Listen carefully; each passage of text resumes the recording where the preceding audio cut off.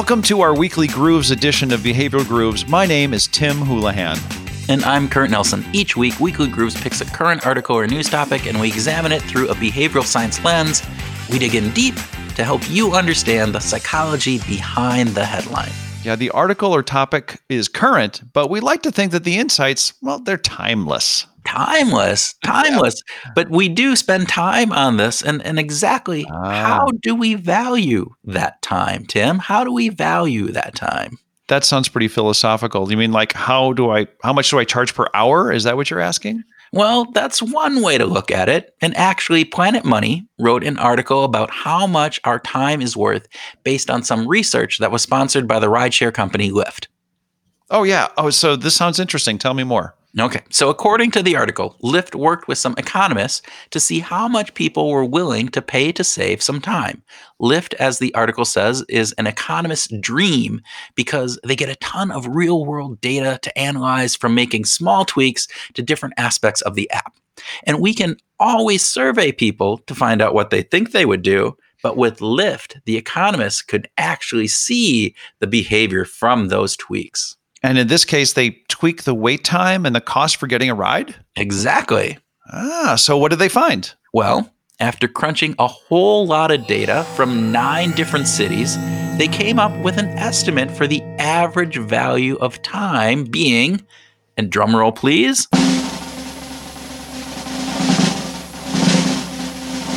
$19. Whoa, that's it? We value our time at $19 an hour? $19 an hour is what they said that they came up with Lyft, which is actually more than how the government valued that time. Okay, what do you mean? Okay, so the U.S. Department of Transportation has done a lot of work in trying to estimate the value of our time. This is important for a lot of government programs. Yeah, so it's probably important for determining ROI of different interventions. But wouldn't they just use the average pay for those workers? Like if truckers save an hour, that would basically be saving an hour of their wage? Yes, but that is about programs that save time for us when we are working. This is about for when we're not working on our free time. And this, according to the Department of Transportation, valued people's time at, wait for it, they valued our free time at $14 an hour.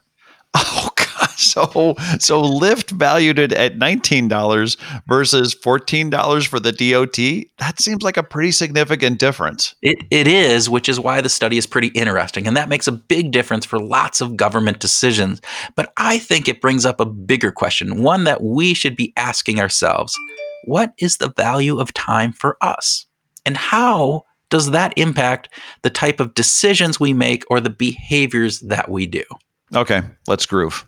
All right. So I think the big piece for me is, how do we value our time? Do we value it as a dollar amount? And if so, how does that then parlay into our behaviors? And what value do we associate with that? Yeah. So, Ashley Whillans, in her book, Time Smart, she said, this is a big problem for us because, and I'm just quoting here, to our minds, money is a need that takes over our attention, right? Okay. But in contrast, time is a currency that is hard to grasp and is easily ignored. We can ignore it. And it still just happens. Money, we don't have that ability to ignore it. And so these are two things that we can't easily put together. Right. And so if we value money or our time at a certain money value, then it leads us to do certain types of behaviors and certain different things. And as Ashley is saying there, it's actually hard for us to value time as money because it's just a different concept in our brain. We don't value it as money. And maybe we would do different things if we did, and particularly if that value had a high aspect of what it was worth. And yet, to some degree, we do have sort of a natural instinct on where we want to spend our time. And sometimes those are good and sometimes not. But I did a study where I was asking participants on a touristy area on a nice summer day in downtown Minneapolis in a touristy area, if they would talk about travel. And what we found is that the people who were willing to talk about travel were the ones who were on their work break. It was lunch hour for them and they were away from work. However, the people who were visiting and were tourists, they were and with their families, they were unwilling to take time to talk to us about the survey.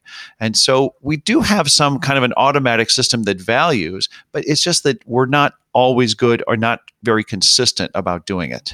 Right. Well, actually, that's really favorable that people who were on vacation weren't taking that time to, out of that family vacation time, to do this, because I think we often do the opposite, right? We value our work or other elements more so than we do family. That if we had to rank, you ask most people, what is most important in your life? And family is almost always up at the top. And yet we don't necessarily prioritize that time with our family. Right. I know I fall prey to this, right? It's even in pandemic time when my kids are, the next room over from me, I still don't see them as much as I would like.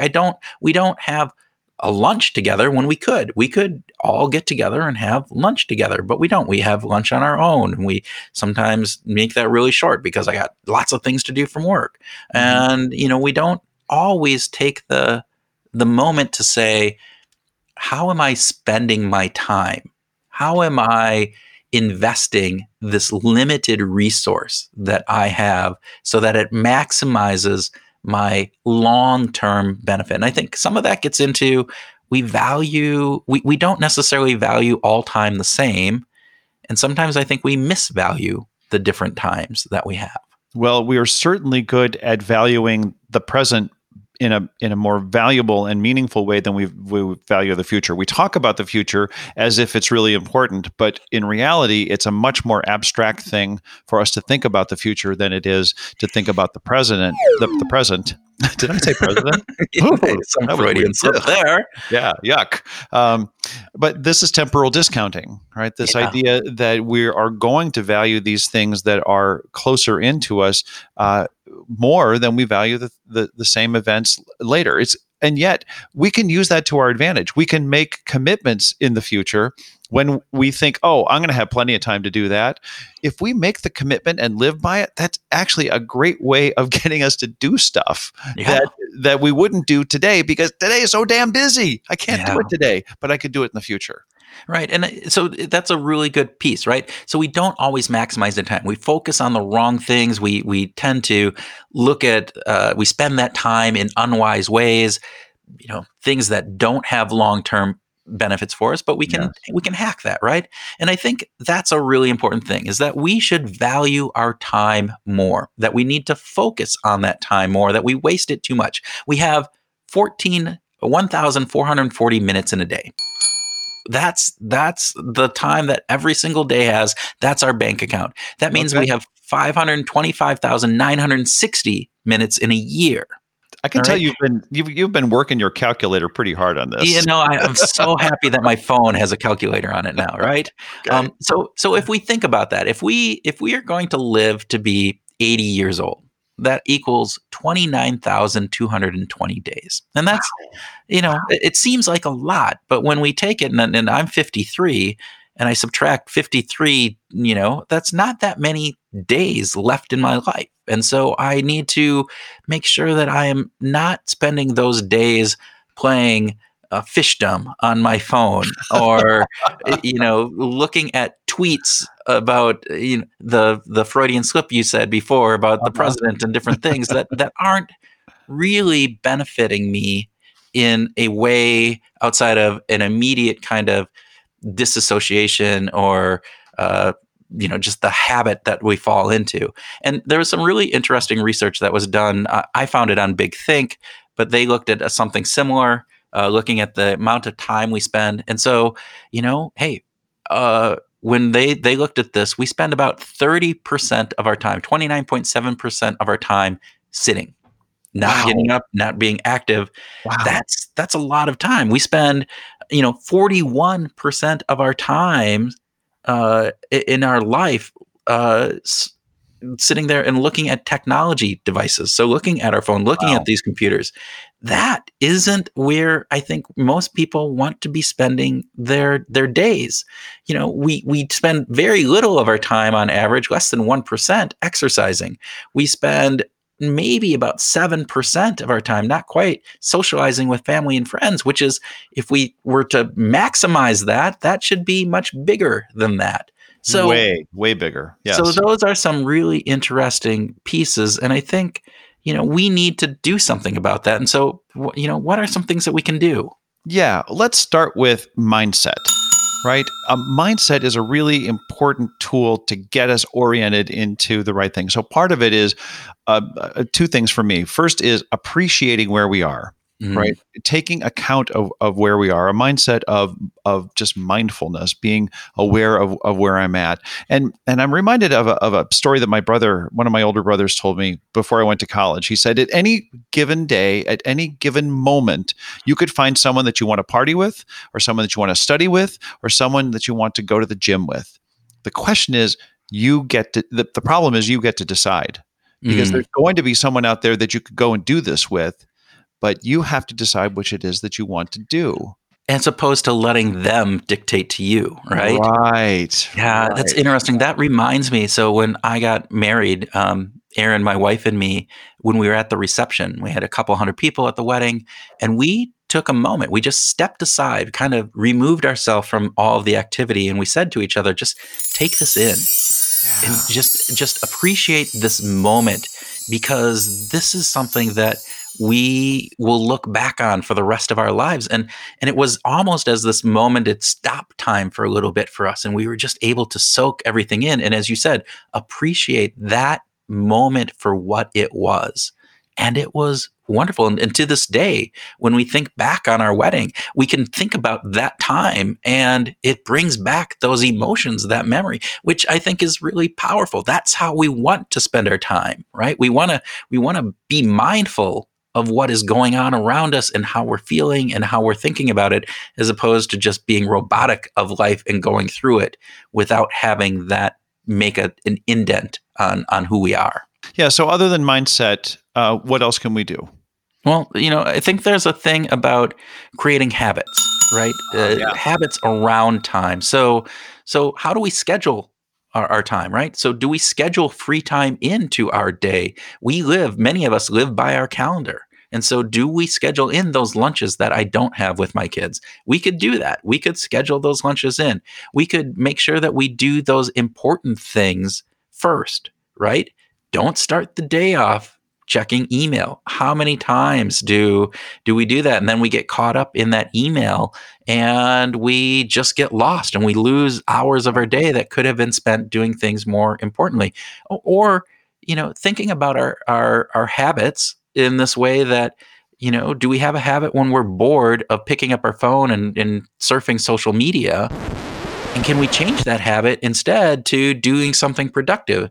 Instead of, as Sam Salzer, right? He's talked about, he reads all these books, and it's because he took all those apps off. And instead, when he has a free moment, he has his book app, and he opens up that and he reads that over lunch, or when he's doing something, riding the train, various different things, instead of playing fishdom like I would probably do, or looking at tweets or Facebook, etc. Right. Those marginal moments can be really valuable to us if we use them wisely. And this springs from the mindset of good intentionality. Like having an intentional way of life really can lead you to just automatically make better decisions when you start to develop these habits. Yeah.